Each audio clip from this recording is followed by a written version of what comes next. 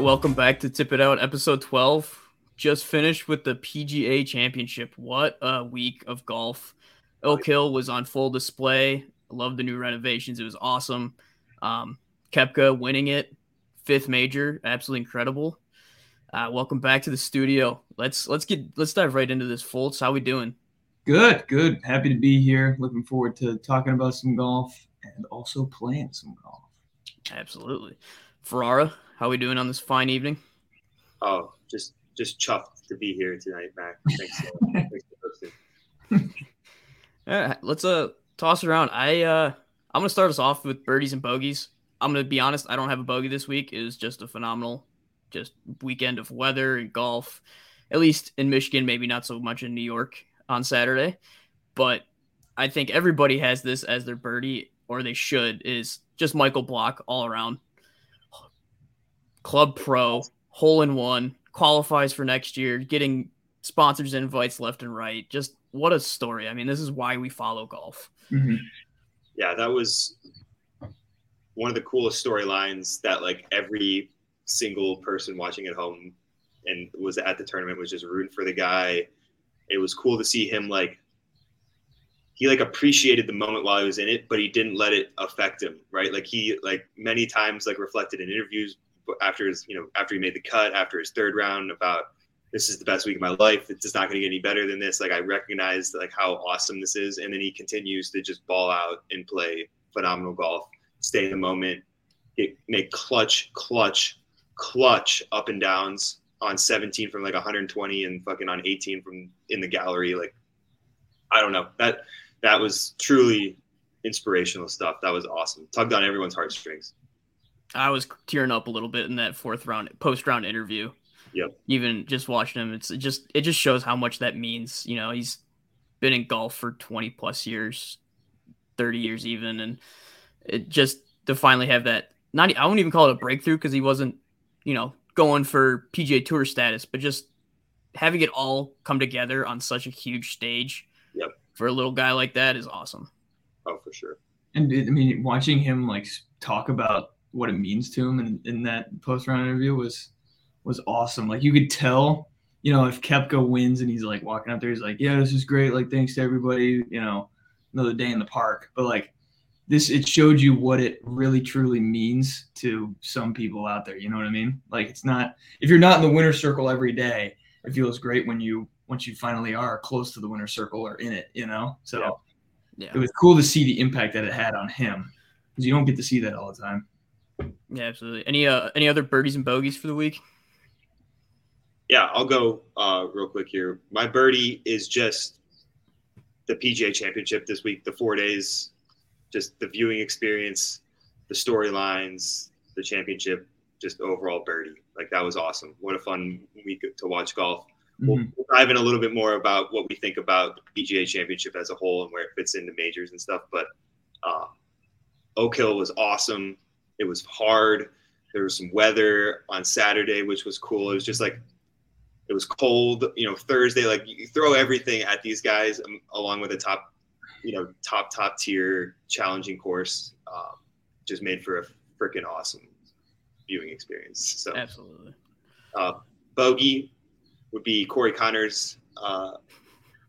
God, did he look so fucking flawless in the first 3 rounds. And the moment the lights were a little too bright, moment kind of caught up with him, didn't have his A game on Sunday, missed a 3-footer for a top 10 on 18, just kind of collapsed. But,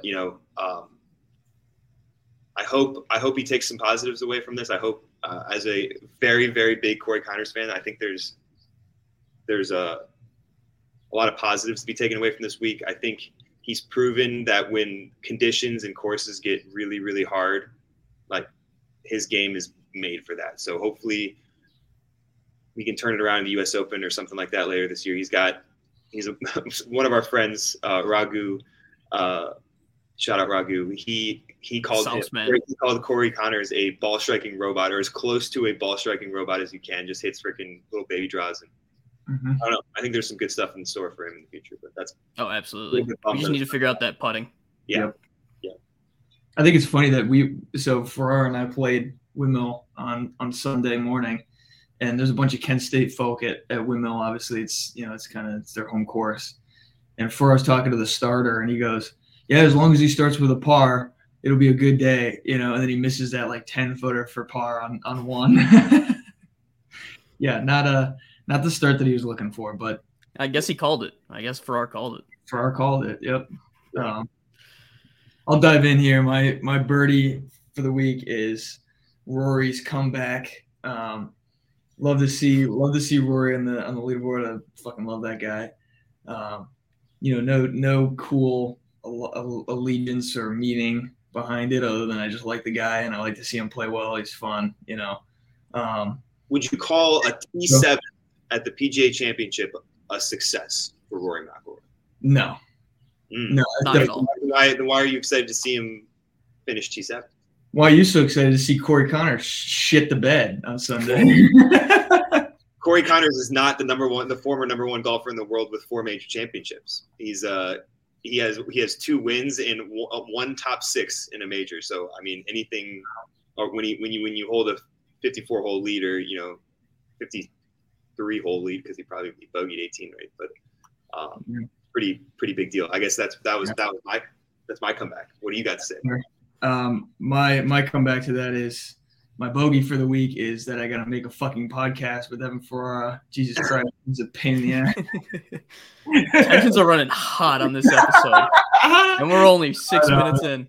No, he's gonna point. I was grasping at straws for a birdie this week anyway. So I mean, yeah, I'd pick a guy. I couldn't choose Spieth because he sucks, and JT. All of our predictions sucked. So my birdie was just grasping at straws. To be totally honest. No, it wasn't a great performance by Rory, but I'm just happy that he didn't live up to what Evan Jenkins said in the group chat of watching him like squander a top 10 lead or a top 10 finish. Yeah. So I was just happy that he was there, to be totally honest. My bogey for the week, kind of lame, but Hovland making that double on 16.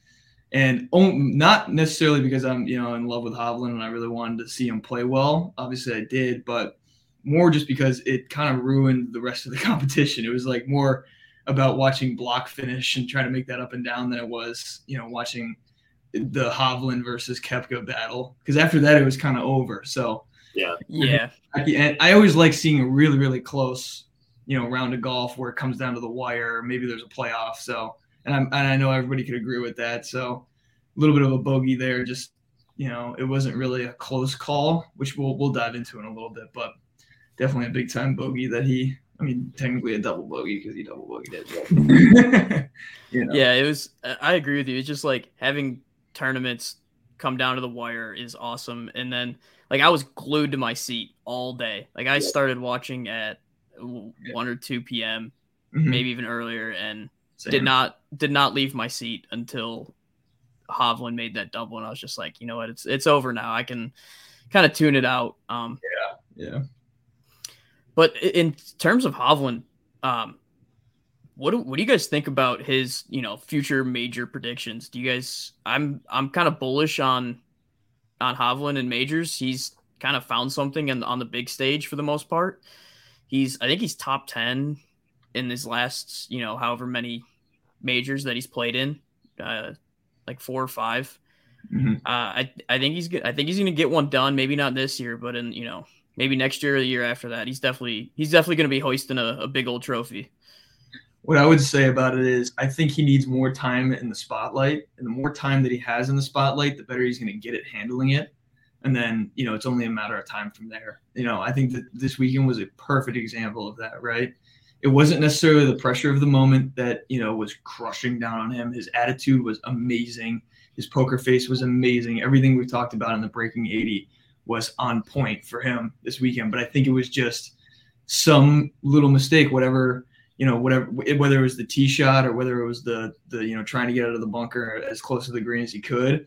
It's just that in the moment decision just isn't quite there, and I think with more experience in that moment, he'll start to get a little bit better. And then, like I said, from there, it's just a matter of time. So I agree. I think within the next year, we'll see him definitely contending in all the majors for sure. I also think this one fit his game really well too. He likes that cut.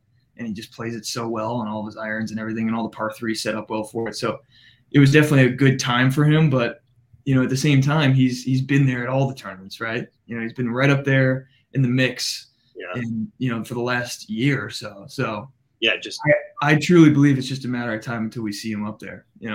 Let me add on to that. So his last 3 major championships, the 2022 Open T4 was played in the final group. 2023 Masters T7, and now T2 at the PGA Championship in 2023. So he's 3 top 5s, or 2 top 5s, 3 top 10s, all in the top 7 places in the last 3 major championships. I think he is going to win a major championship. I think he's got incredible games. I think he could be one of the top 5 players in the world in the next year, for sure. I think he's got the game to do it. I will say I don't think he lost it today. I think he played it Sunday. I think he played an awesome round of golf. He shot 2 under par. That double hurt, but like he made Koepka, in my opinion, earn it. Like I thought he played really, really, really good golf and got beat. And it sucks to make double on 16, and maybe you can question his decision making, and did he try to hit the hero shot instead of the smart shot? But I mean, I would argue that was the safe shot. He just had to be more cautious. He had to realize it was a hanging lie. And I think that it's just what it is. There's nothing you could do. Corey Connors did the same thing on Saturday. So I'm curious. There needs to be a plaque in the lip of that bunker, like for Corey, not for Hovland. Yeah, like for both. This is where Victor Hovland and Corey Connors hit it. Yeah. 2023 Masters, it's like in the lip of the bunker. So that if you hit that same shot, it ricochets off the plaque and doesn't get stuck in the lip. It doesn't get stuck there, exactly. So, I really wonder, though. I mean, knowing that happened twice this weekend, I'm really curious to know what it is about that shot that trips them up, because I don't think the lie is that difficult that it's really the cause of the problem. I think it's just having the ball so you don't realize how far the ball is below your feet, and you catch it even a little bit thin, and it's coming out like a bullet a couple inches off the ground. You're trying to pick it clean, so you're trying to pick it clean out of bunker, not chunk it, and it's also below your feet, and there's a big lip. I mean, really hard shot. Did they both? Could you give them each 10 balls and they could probably get it close to the green, and 7 or 8 of them probably, but I think it's just a difficult shot that they both bend it a little bit, so. Yep. Yeah. It reminds me of a Matt Fitzpatrick on the 72nd hole at the U.S. Open last year at Brookline.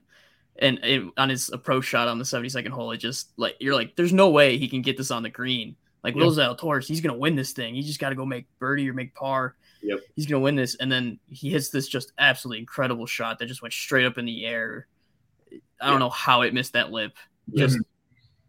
And, you got to think, if Hovland got it out of the bunker, does he rally behind that one and possibly, make something happen? Yeah. I guess the next question would be, what's your thoughts on the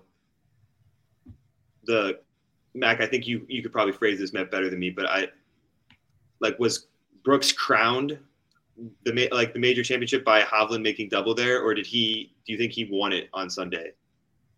Yeah, hard to. I personally think it's a little bit of both. I think Koepka was looking a little shaky down the stretch. His driver was getting a little off the planet. Irons were still pretty good, obviously, but he could have put himself in some pretty sticky situations. And with Hovland breathing down his neck, if he didn't make double, it could have gone completely differently. I think Koepka hit it to freaking 2.5 or 3 feet, exactly. And then Koepka goes and hits it to 3 feet for birdie, and he took. I think the stat was somebody. I think this was from no laying up. He hit, but by the time Hovland finally took his drop and hit, it took Koepka 10 seconds to hit his ball after that. All that happened. So I think he was ready for that shot. He had a good number. I don't know. I think he hits it. I think he hits it inside 5 feet, even if Hovland hits a good one out of the bunker. I don't know. I'm on team Koepka won that thing. It wasn't given to him. He played unbelievable. But I would throw into the mix that I don't think the question is necessarily right in the sense that, Koepka definitely won it, but I think it's more of a statement of, I think Hovland definitely lost it. It's not necessarily like who did he really win it or did he not? Like he definitely won it, but I think Hovland definitely lost it. Like Hovland could have been right up there in the mix and giving him a little bit more pressure and this and that, but that double just took him right out of it. So Yeah. I don't think it was a big question of, did Koepka like do everything that he could possibly to earn it and like he had to fight for it? Like no, but he still won, right? He still was 10 under or 9 under, right? At the end of the day. So, I think it's more of a statement of, Hovland just needed to stay in it, and then it would have been a little bit more of a statement that Koepka won. But I think Hovland definitely lost it, and Koepka for sure won it. I guess I see like 4 birdies on the back nine for Koepka and 2 bogeys, 2 under par like that. Yeah, it was a phenomenal round of golf. Major championship going to make 4 birdies on a tough ass course, on the back nine on Sunday. I mean, he's such a solid player. Like his across the board, his game, like his tempo doesn't change. It's crazy how he plays golf. It's awesome to watch. But yeah, he's Hovland, almost robotic. Hovland was right there with him all day. If you watched him play, it was like, Koepka would hit it to 10 feet and then Hovland would hit it to 10 feet and they would, tap it in. So it was clearly a battle all day until 16. It was yeah, I feel like the shot on 16 that Hovland had, like you said, it's a battle. It's a one mano Koepka versus Hovland. Yeah. Not really anybody else was challenging, so to speak. Mm-hmm. Like it was going to be one of those two. And then a rogue arrow from a battle way off from who knows where. Right. Just came and hit Hovland right in the heart. Yeah. Like just nobody saw it coming, and Koepka's like, okay, cool. Mm-hmm. I guess I'll just stab him a couple more times and just take this trophy. Yeah. Stab him a couple more times. Exactly. That's kind of what he did with that wedge shot in there. So. So I mean, it would be a different story if Koepka ended like double and he was right on the edge of winning. Then I'd be like, okay, he didn't really earn that. Like he played like shit on the way in. Like he probably would have lost if Hovland didn't double it, that kind of thing. But it was like he was already, that was a 4-shot swing on that hole, right? He birdied it and then Hovland doubled it. So it was a 4-shot swing. So it was like, okay, it's not like he played like trash on the way in. Like he played really well all day. He clearly earned it. It's just Hovland just, it's just golf. It's just golf for you. It always happens, right? So. Yep.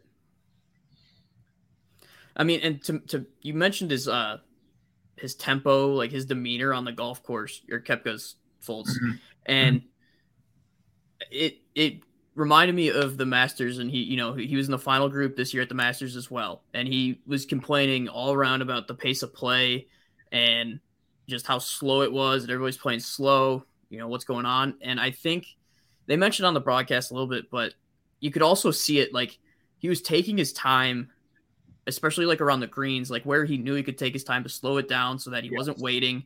Like he just managed his pace of play so much better. Mm-hmm. And do you think, and how much also, follow-up question to that is, right, this was another tournament, second year they've had rangefinders allowed at the PGA Championship. And for those that don't know, there's no rangefinders allowed in PGA Tour competitions, but for this one tournament a year at the professional level, this is where rangefinders are allowed. And how much did that play a factor in just pace of play and getting up to, Brooks's speed of lightning fast? Yeah. I think it helped. It definitely helped. The leaders played in 4 hours and 5 minutes. The Masters was like over 5 hours. I mean, granted, I don't think all of that, there's not one variable that's causing that pace of play change, but I think it probably saves every golfer 30 seconds, 20 to 30 seconds on each shot. I mean, like instead of having to, okay, pull up my yardage book. From this sprinkler head, I have 130. So let's pace off to that sprinkler head. Okay, so it's 130 to the front. The pin's 10 paces on and 5 paces to the right. So now it's 40 yard. It's a 40-yard shot. So or 140-yard shot. So just like not having to worry about that probably going to save like 20 to 30 seconds for every golfer on every shot. I don't know. I could be wrong, but I also think, side point here, that how everyone's asking Brooks, what was your mentality change? You said that you found something after the Masters. What was that? And he didn't give anything away. I think it had to do with how he approached pace of play. I think that was the secret. I think he walked slower to his ball. I think he controlled the pace of play rather than letting the groups in front of him control the pace of play, right? Like he controlled the time he took on each shot and the time he took to walk to each shot, and just so it made it so that he could still, once he got his number, hit the shot as quickly as he wants. It was just, it took the waiting game of like, oh, I have to hit this 150-yard shot and I have to wait two or 3 minutes to hit it. It was like, I'm going to take my time before I, pick the shot I want to hit. And then when I pick the shot I want to hit, I can hit it at my speed. I don't know. I could be wrong, but that felt like maybe that was his little secret sauce there for the PGA. Yeah, and it also looked like over like even like those like tap-ins, like he was, he's walking around it, scoping it out. May not be because he was reading the green, but also like, hey, if I take a little bit more time here tapping this putt in, then when we get to the tee box, I could just go. Yeah, like exactly. It was just taking time where he can, and it worked well. He won the championship. There you go. I think for your biggest point there was his control over everything. I think that was the biggest thing for him, like with regards to the pace of play. And it's the same thing with regards to the distances, right? And the rangefinders. It's a control thing. You're more confident in your number, so you can make a decision a little bit faster. So, obviously the rangefinders is going to speed things up, but there's probably going to be some people out there that are like, well, it's not authentic, PGA Tour golf and all this stuff, which is kind of fair because it's not. But at the same time, you're just giving them something they're going to find out anyway. So it's like, is that really that big of a deal, right? It's not like exactly. Slope. It's not like Slope where they, have to. They're never going to figure that out. It's always kind of a guess. I feel like it's a number they all know. It's just saving the time of doing the math. You know what I mean? Of walking off of 30 paces to the sprinkler head, or right. doing some Pythagorean theorems. Yeah, exactly. You just don't need to crunch all the numbers. But with regards to that control, Koepka absolutely had that control, and they were talking about it. He was tapping in a little short, like 1-footer on some par 3, right where the group in front of them is still in the middle of the fairway on the next tee or on the next hole, and he's like, taking his time. What I think is interesting about that is we kind of talked about that in the Breaking 80 podcast about attitude. Is it's sometimes better to disassociate yourself in between shots so that you can focus on your shot a little bit better. Instead of like running your mind all the time, you have a shot and then you're not playing golf, even though you're just walking to your ball, but in your mind, you're not playing golf, and it seemed like that disassociation was really good. Whether that is something he figured out after the Masters, I have no idea. Yeah. But he definitely looked in control and had control over, where and when he was going to hit his ball. And that is just so important when you're playing golf. He didn't look rushed. Like he didn't look like he was trying to play up to anybody else. Yeah. He looked, and that's, geez. I mean, if you could find that quality 2 days beforehand somehow, you'll be able to predict any winner ever. I mean, that quality is crazy. I mean, if you everybody in that field is good enough to win the tournament, as proven by Michael Block. Yeah. But having that mentality, that's the difference between finishing T20 and winning is just having that confidence, having that ability to control the controllables. Mm-hmm. And here's a good contraster, right? Somebody else who's been really good with that control, Jon Rahm. This for the last year or so, he's been running the game on the poker face side of things. When he's out there playing golf, he looked like Koepka on Sunday. He looked like nobody could touch him, right? But you get to this tournament and he was +6 or something on Saturday. Attacking microphones. Right. So it just goes to show that it's a quality that it's kind of like the game itself, where it's like when you have it, you're never going to lose it. But if you don't have it, you feel like you're never going to get it back, So it's that control was a great quality that Koepka had on Sunday for sure. And I feel like he had it the entire tournament, but it's a little bit harder to see when there's not as much pressure. Yeah. Thinking about this course, Block Hill. Sorry, in my notes it says Block Hill. Oak Hill. I mean, restoration, I know they were going all over it on the broadcast. Absolutely spectacular. That course just shot up the bucket list. Never going to get on it, but who knows? But I do want to pose one question real quick. Uh-huh. What do you think you'd make on hole 6? Oof. No warm up, straight out of the car. What are you making? Let me pull up the stat. I'm pulling it up right now. I think it played on Sunday, or it played close to almost a stroke over par. Yeah. I mean, if I make bogey, I'm going to play it as a par 5. And if I make a 5, like, fuck yeah. Like, that's going to be sweet. But with how thick the rough is, like, Jesus, dude, I don't know.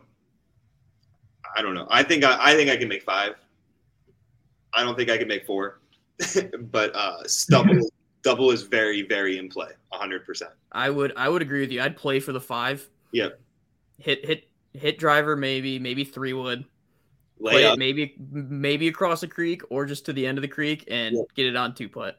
Like, even if you hit in the rough, golf. Yeah, if you hit it in the rough, like, even if I hit a bad drive into the rough, like, if I could just advance it into the fairway and get myself a wedge, like, I feel like I can make bogey. Yeah. But on the off chance, make a 10, 15 footer for par. Right. Exactly. So, dude, that hole is tough as hell. I saw, like, early in the week it was planned as one of the hardest holes in major championship golf history, like relative to par. I don't know if I ever want to play Oak Hill. Like, I don't know if I just want to go get, like, my teeth punched in. Like, I think it was fun to watch, and I love watching the best golfers in the world, struggle around it. But would I have fun going and shooting 85 there? I don't know. But it was awesome. It's like, it was one of those courses, you watch these PGA spots, like Bay Hill, for example. Like, I've played it, and I honestly am surprised when the pros go there and they only shoot, 8 to 12 under par, though the winner does. Yeah. And it's, it's like, it doesn't look that hard. And obviously it's hard, but they don't make it look that hard. Oak Hill looked hard. Yes. Even without pros playing it, like, it looked hard. Mm-hmm. By the way, my 2 cents on hole number 6, I would probably make an 8, but I would have all the proper mental capacity to par it. Meaning, I'm going to try to take a 3-iron off the tee and just fairway green it.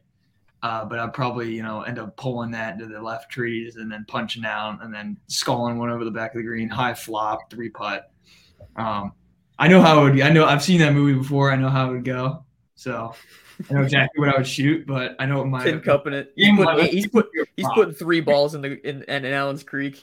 I'll make a little donation, then I'll go walk off with my 6. So, yeah, no, that was. I kind of want to pose the question. Let me give some context before it. So I have couple of statistics I want to give you guys. So Koepka's career thus far in majors, 14% win percentage, and this is from Jamie Kennedy on Twitter. I want to give him a shout out. He has a 14% win percentage, 25% of his career major starts he's finished in the top 3, 39% top 5, 50% top 10 in majors. Just to put that in perspective, jeez. Tiger Woods, when he was the same age as Brooks Koepka, 27% win percentage versus, what I say, 14 or 18? 14. Yeah. 42% top 3, 48% top 5, 56% top 10. Just where, like, wow. Explain. I guess I want you guys to, like, debate or talk about where does Koepka, his run that he's been on, where does he rank amongst the all-time greats? Like, where do you see him as an all-time great? Does this validate him as an all-time great player? Yes, and I'll say yes. Also because of the other stat that Rory, he passed up Rory in all-time majors as well. Yeah.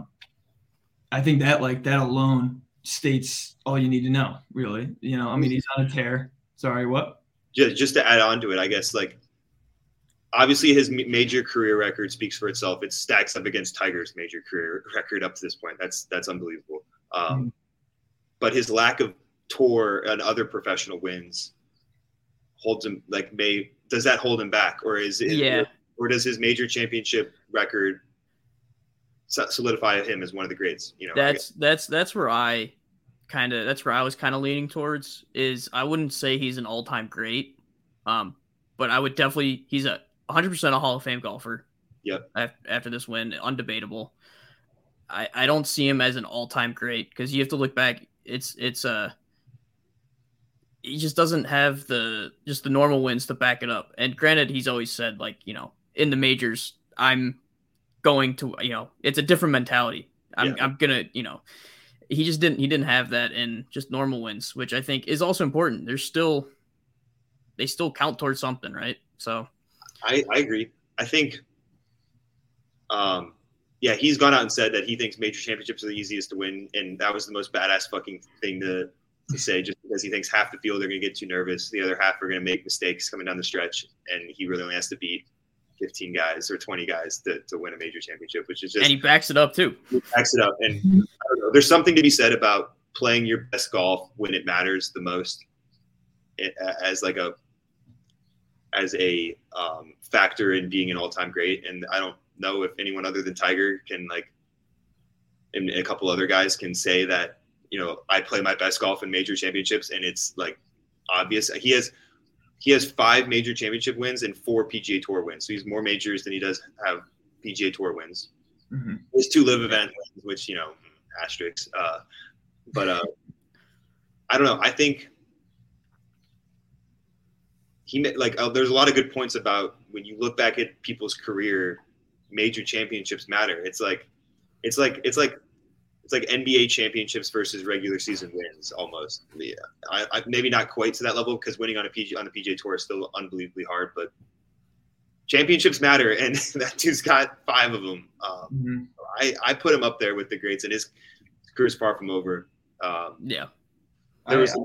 ahead, please add some comments while I pull up the next stat about this. You're good. I was just gonna say I totally agree. I think I can see the argument that the normal tournaments definitely matter. Because to be a great, you have to have your overall dominance, right? Tiger Woods was just dominant for years, and it didn't matter what. He has 3 or 4 Hall of Fame careers. Right.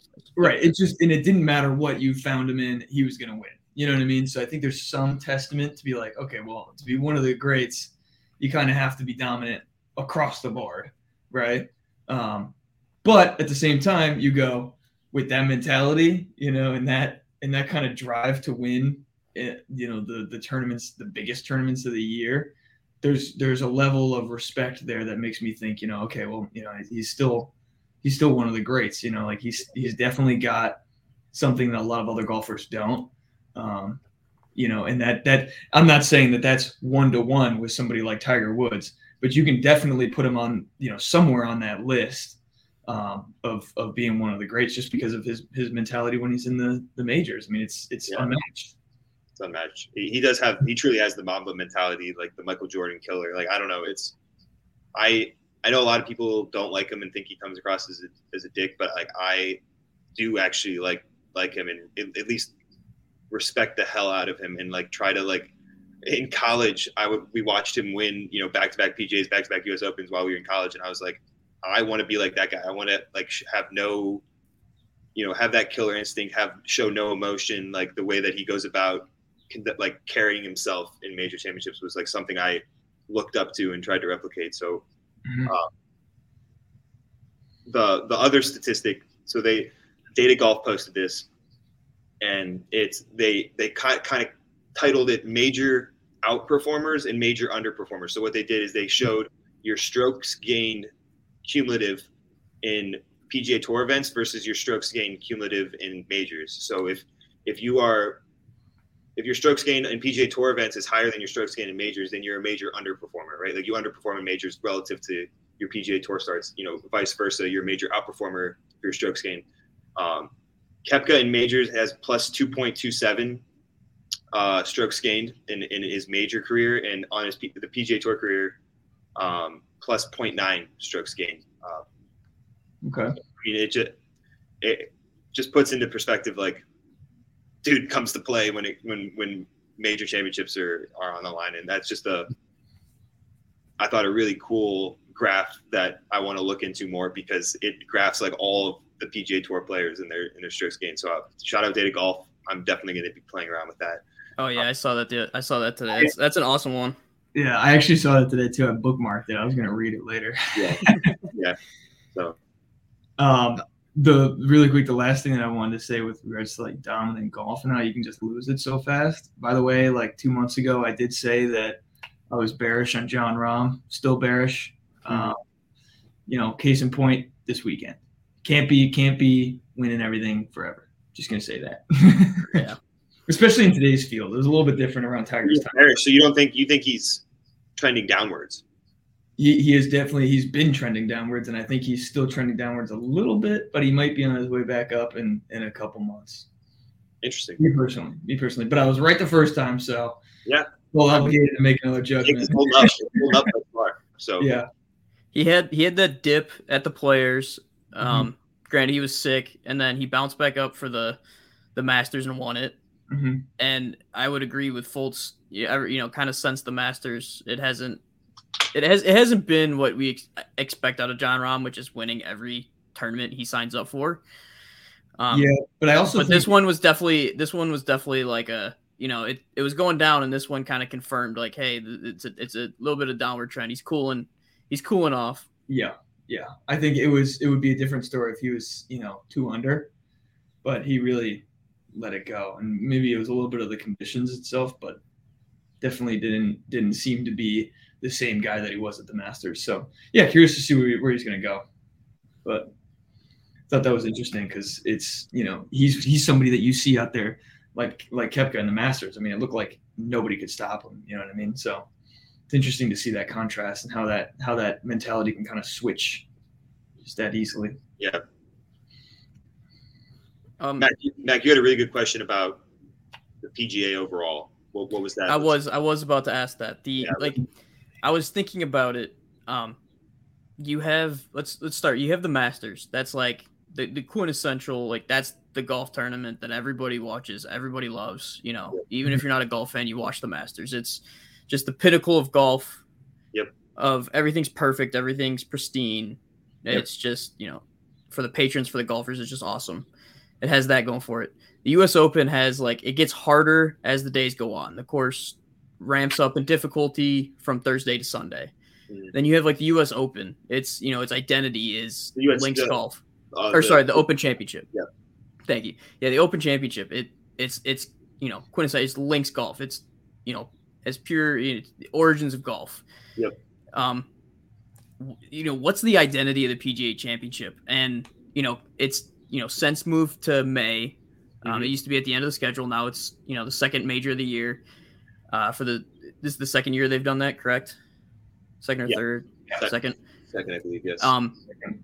What is it kind of finding its foothold in this slot in the schedule? And I think these past 2 years kind of showed its identity of weeding out. It's like a weeder class almost. It's like economics 101. It's all those people who are like, oh, maybe I might do economics as a major, and it's real tough Thursday and Friday. If you want to make the cut, you got to play really well. But come Saturday and Sunday, there's scores to be had.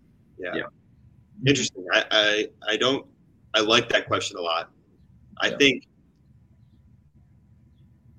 its identity is its identity is that we're gonna compile a field of the top 100 golfers in the world, and while the courses may be as challenging, or there may not be an identity from a course standpoint, like links golf in the Open or brutally tough conditions in the U.S. Open. I think it's we're going to give you guys a test that seems to, at least the last 6 years, make it so the best golfer wins, right? And I used to think that the Players was more interesting to watch than the PGA. But then if you look at this, if you just look at what the PGA has given us the past 6 years, Justin Thomas winning at Quail, Koepka back-to-back, Morikawa at Harding Park, Phil, the finish last year with Justin Thomas coming back from down 7, and then Koepka again this year, fucking awesome golf. So I don't know. I don't think it needs an identity to be an awesome event. And I think that what you said about, it being challenging to make the cut, and it really does seem to make it so the cream rises to the top by the end and we get some pretty fun finishes. I just think it doesn't need an identity like that to still be an awesome major championship, and to me elevate itself like firmly above the players, at least for my opinion. So yeah, and if you look back, Pat, like even before Justin Thomas, you have winners like Y.E. Yang. Granted, he beat Tiger Woods, but you know, Y.E. Yang, you got like Jimmy Walker. Jason Even that first Justin Thomas PGA Championship win was kind of like, you know, like Jason Duffner won it. Like, right. You know, no slight to those guys. They have a major, but it just didn't feel like a major at the end of the schedule. It just felt like another golf tournament. Yeah.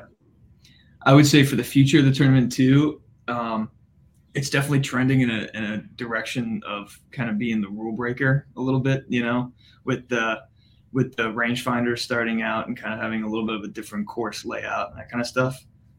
Like lacking an identity is a little bit of a rule breaker as well for a major. So I think maybe if they fall heavily, this is all theoretical, but if they fall heavily into that, it could be a really cool addition to the majors because you get golf that you've never seen across the entire PGA Tour. You know, like you said, this is the only tournament that has rangefinders. So if let's just say they fall into that a little bit harder and they make it, you know, slightly more unique in the next couple of years with that, on top of having the great golf that we've had the last 6 years, it's going to stand out from the crowd for sure. But I would agree that it doesn't really right now. It doesn't have its own like kind of unique thing that sets it apart, other than just being a really tough course with great golfers like every other tournament, you know, and maybe a little bit more history than some of the other ones. But I'm curious to see where it goes in the next couple of years because it might absolutely. be. It's unlike John Rahm. It is very bullish right now in my mind. Yes. Just to round us out, I got a few anecdotes. Sure. If you guys have any stories, but I got a couple here. We got tired Oak Hill, wired Block Hill. I got Min Woo wasn't a card holder, a PGA Tour card holder. Oh yeah, blows my mind. Wild. Had no idea. Now he is. Wow. Tom Kim pigging it out in the mud. Absolutely wonderful. And then my last one is, I don't know if you guys noticed, now we've talked a lot about Koepka, but he wasn't wearing any live gear. Unlike all the other live golfers who had their team logo or the L on their shirt or something, he didn't have anything. I find that a little interesting. I don't want to start any conspiracies, but maybe it's maybe Nike has more money than Liv. I don't know. Interesting take. Maybe there's some more on that. There might be something to monitor. Yeah, we should see what happens. Curious to see where that goes. And then to add fuel to the flame, we, you know, in the Full Swing episode with Brooks, he talked about had his surgery gone, or not the surgery gone right, but like had his recovery been fast or something, or what if he was recovered when this whole live thing was going down, like it would have played heavily in his decision. Yeah. Right. He didn't think he could compete anymore. Yep. And maybe Liv is the perfect recipe for Koepka, who doesn't really care about the week-to-week grind, and you know maybe he can kind of go relax and have fun more at the Liv events, use them as proxies, and kind of tune his game up, you know, and just prepare for major championships. And maybe that's the recipe for him for success. That's, you know, maybe doesn't work for other golfers who need the reps at high pressure situations. Maybe just having a year that's built around preparing for major championships and the rest kind of being more fun and laid back. Maybe that's his recipe. I don't know. Yeah. We might very well see the first season Grand Slam out of somebody who's a live golfer who's not required to play in any of the other PGA Tour events, can take the time to kind of, you know, mess around in a sense, right? Of, you know, not really having to take things fully seriously and work on the game in the meantime. And then just shows up an absolute dart at every single major and just plays out of his mind. You know, there's kind of a recipe. There's kind of a recipe there for just unbelievably dominant golf in majors. Who knows? We'll find out. he's setting the path for it. Mm-hmm. You guys have any anecdotes from the week? Anything that caught your eye? Anything small? Anything large? No, I think we covered it well. We got I would say coming up here in TIO news, we got a lot of stuff going on this weekend. We're gonna have a little early episode out this weekend as well. So definitely look forward to that. I won't spoil anything because I don't want to get anybody too excited, but we got a lot of stuff going on this weekend. That'll be some great content, and definitely look forward to that. I'm just gonna just to add on to that. Hit the ATM up here in the next week and get some cash ready, because we'll have some ideas of how you might want to put that cash to work. Yes. Oh, yeah. Of course. We got a couple investments that you should keep your eyes and ears open. Yes. I think invest in John Rahm. I just want to say, hey, thanks guys for humoring me for the evening about the PGA Championship. Really enjoyed talking to you as always. It's been another episode. And are we ready for the block party next year at Valhalla? Yes, let's get it.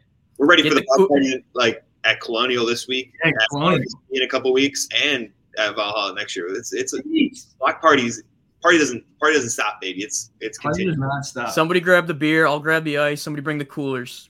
Yes. And we just need one more for the lawn chair. Hopefully somebody out there will bring the lawn chairs. All right. I'll bring the block. Cheers, gentlemen. Cheers. Good episode.